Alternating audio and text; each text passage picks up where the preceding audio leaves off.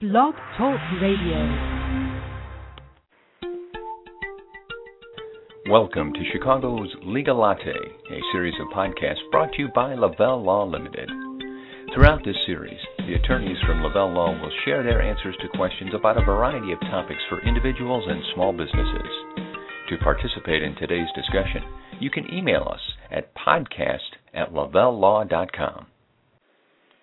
Frequently on the podcast series, I will refer to what I consider to be three of the most frightening letters any of us ever hear, and that is IRS.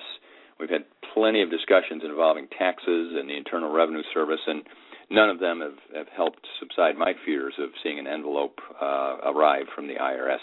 Well, today we're going to discuss two of what I think are the most frightening words you can hear, jury duty. That's the term that so many people run from, and we're going to find out a little bit more about it today. Hi, everybody. This is Jim Mitchell, and we're back for another episode of what is not really meant to be such a frightening podcast all the times, but some days it just turns out that way. Today, however, it's our good fortune that I'll be joined by someone who always brings a great perspective to things as I welcome back to our series attorney Heather Walzer. Heather joins us from Lavelle Law Limited, and an enlightening discussion is all but guaranteed when she joins me. So, Heather, I'm glad you're here. Thanks for taking the time. Well, thanks again for having me, Jim. As I always say, it's a pleasure to be here.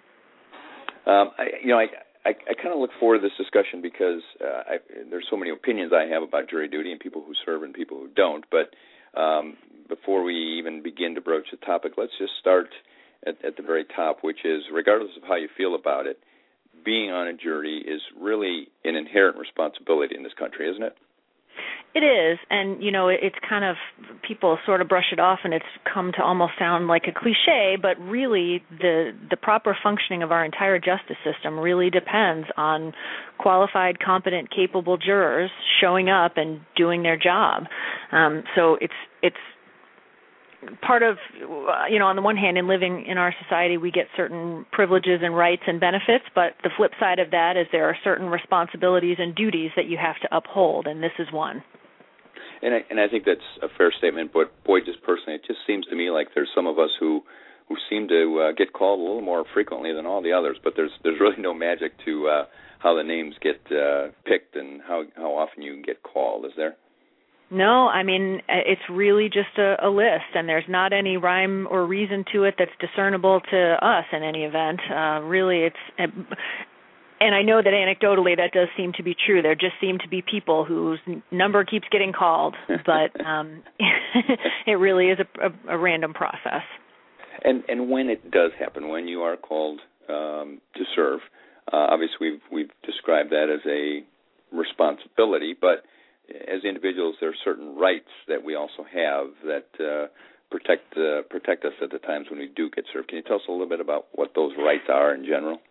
Yeah, absolutely. You're exactly right about that. As on the one hand, this is an important responsibility, and people should treat it as such. And certainly, there are legal penalties if you do not report when you are called, or if you don't treat it with the appropriate level of importance. However, in serving in that capacity and in doing your job as a potential juror, you are protected under the Illinois law from certain, negative consequences. The first is that by law, your employer is required to give you time off from work to serve on the jury. You can't be threatened to be fired, and they actually cannot fire you. Your employer cannot fire you as a result of jury duty. So your job will be safe, and you have to be given time off. So you cannot be forced to use vacation or sick leave or any of those types of things. And then finally, as under Illinois law, you are entitled to be compensated for your service. Now, in fairness, it's not certainly not going to replace any lost wages from not being at work. In Cook County right now, the going rate for a day of jury service is $17.20. So it might cover the cost of your travel to the courthouse, and that's about it. Yeah, well, and you raise a good point there that while an employer is required to give you the time to do your jury duty service, they aren't necessarily obligated to pay you. So you may take that time off of work, but you won't be compensated by them other than what you receive from the county for the $17 or so. Yeah, that's correct. Now, obviously, if you are called for jury duty, you want to check with your company's HR department and just see what your firm policy is.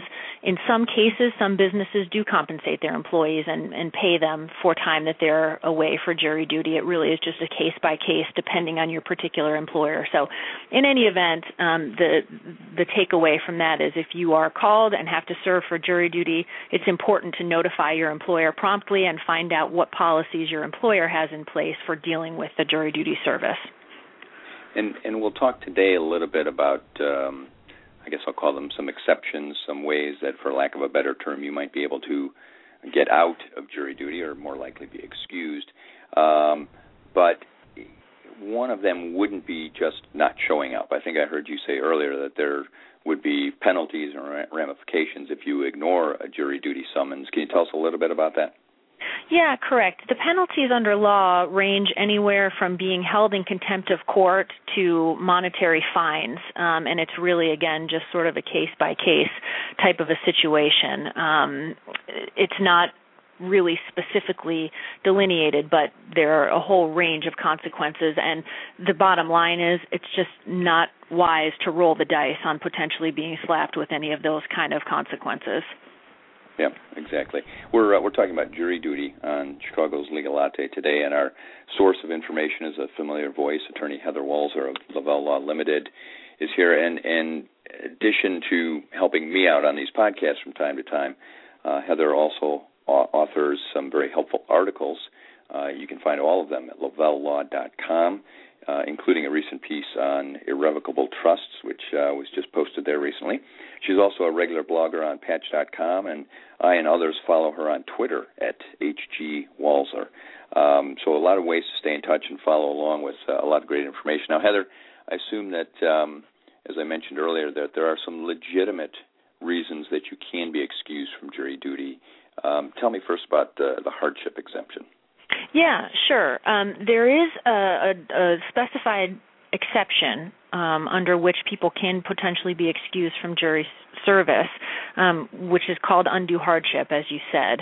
And what the law provides is that a potential juror can be excused from service under the law if that potential juror can show that the service would impose an undue hardship.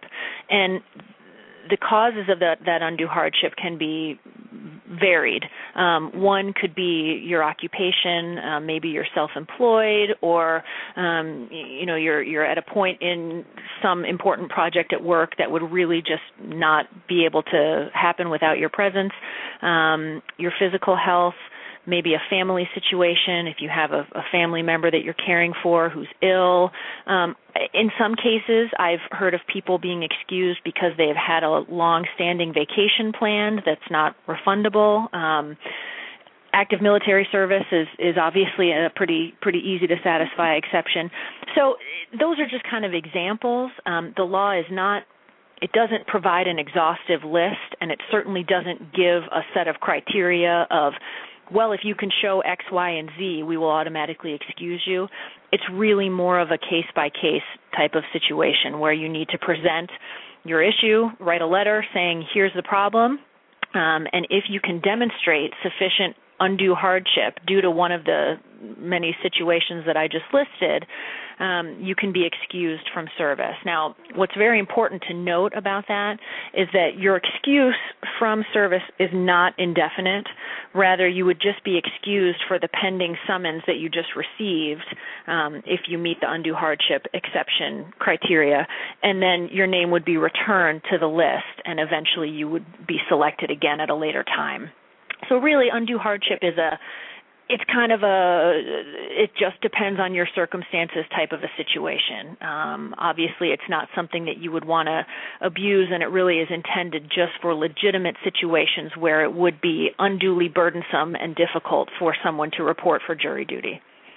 And as you mentioned there, the process for that then requires writing a letter, and I assume that would go to the clerk of the court to explain your position, and then they'll respond, either saying yes or no, we still need you to come in on that date.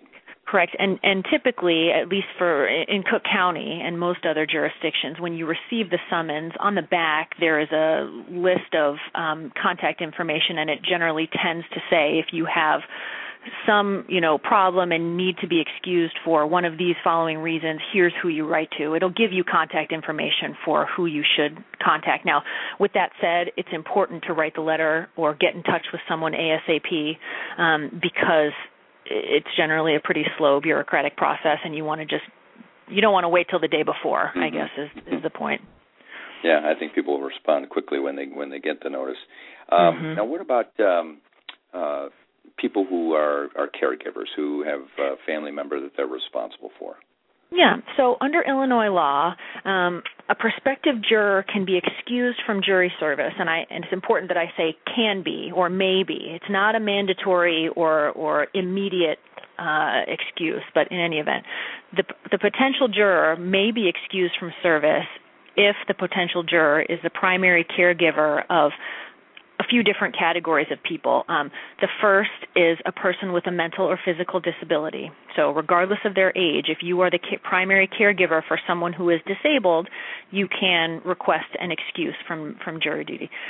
Second category of person that for whom you could be a caregiver is a person with a medically diagnosed behavior problem. So that's more of a psychological condition. And then third is if you are the primary caregiver of a child or children under age 12. So again, this exception is not an automatic exception. The caregiver has to have basically what they say is no reasonable alternative care that would not impose an undue hardship on the prospective juror or on the person for whom the prospective juror provides care.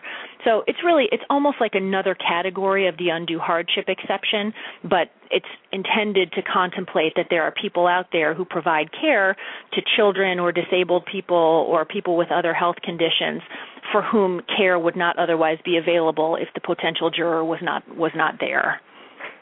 And so a stay-at-home mom with a couple of kids isn't necessarily going to fall in that category. Potentially they could, but as you said, if there's alternatives that are reasonable, that would be considered.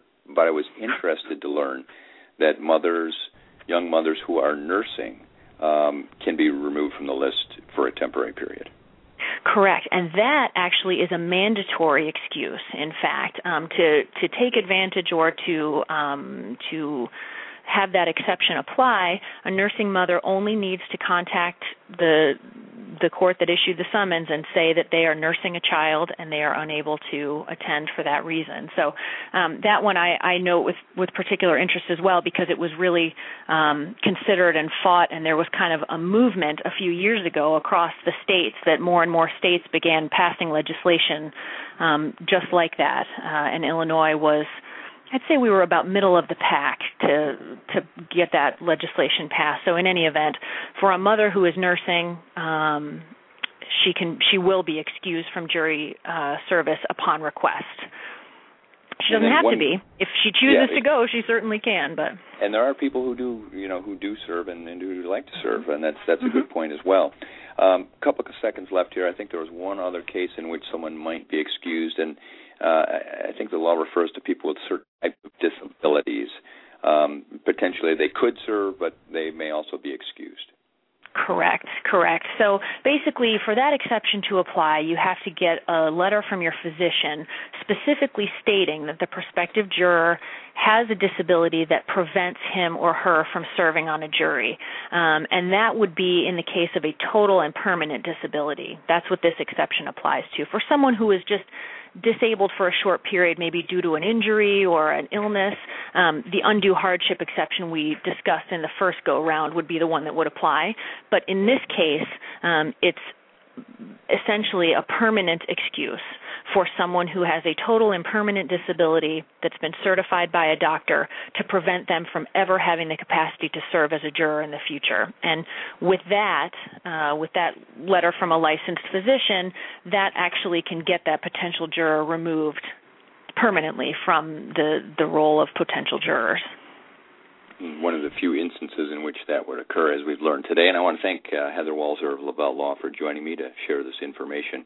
I always appreciate her insight. And again, follow her on Twitter at HGWalser, and you can find any of her past discussions on Blog Talk Radio or at lavellelaw.com, where all of our archived or kept, so you can listen to past conversations. And I look forward to visiting with all of you again next week as we bring another colleague of hers in and continue our discussions of interesting legal topics. Thanks very much for joining us.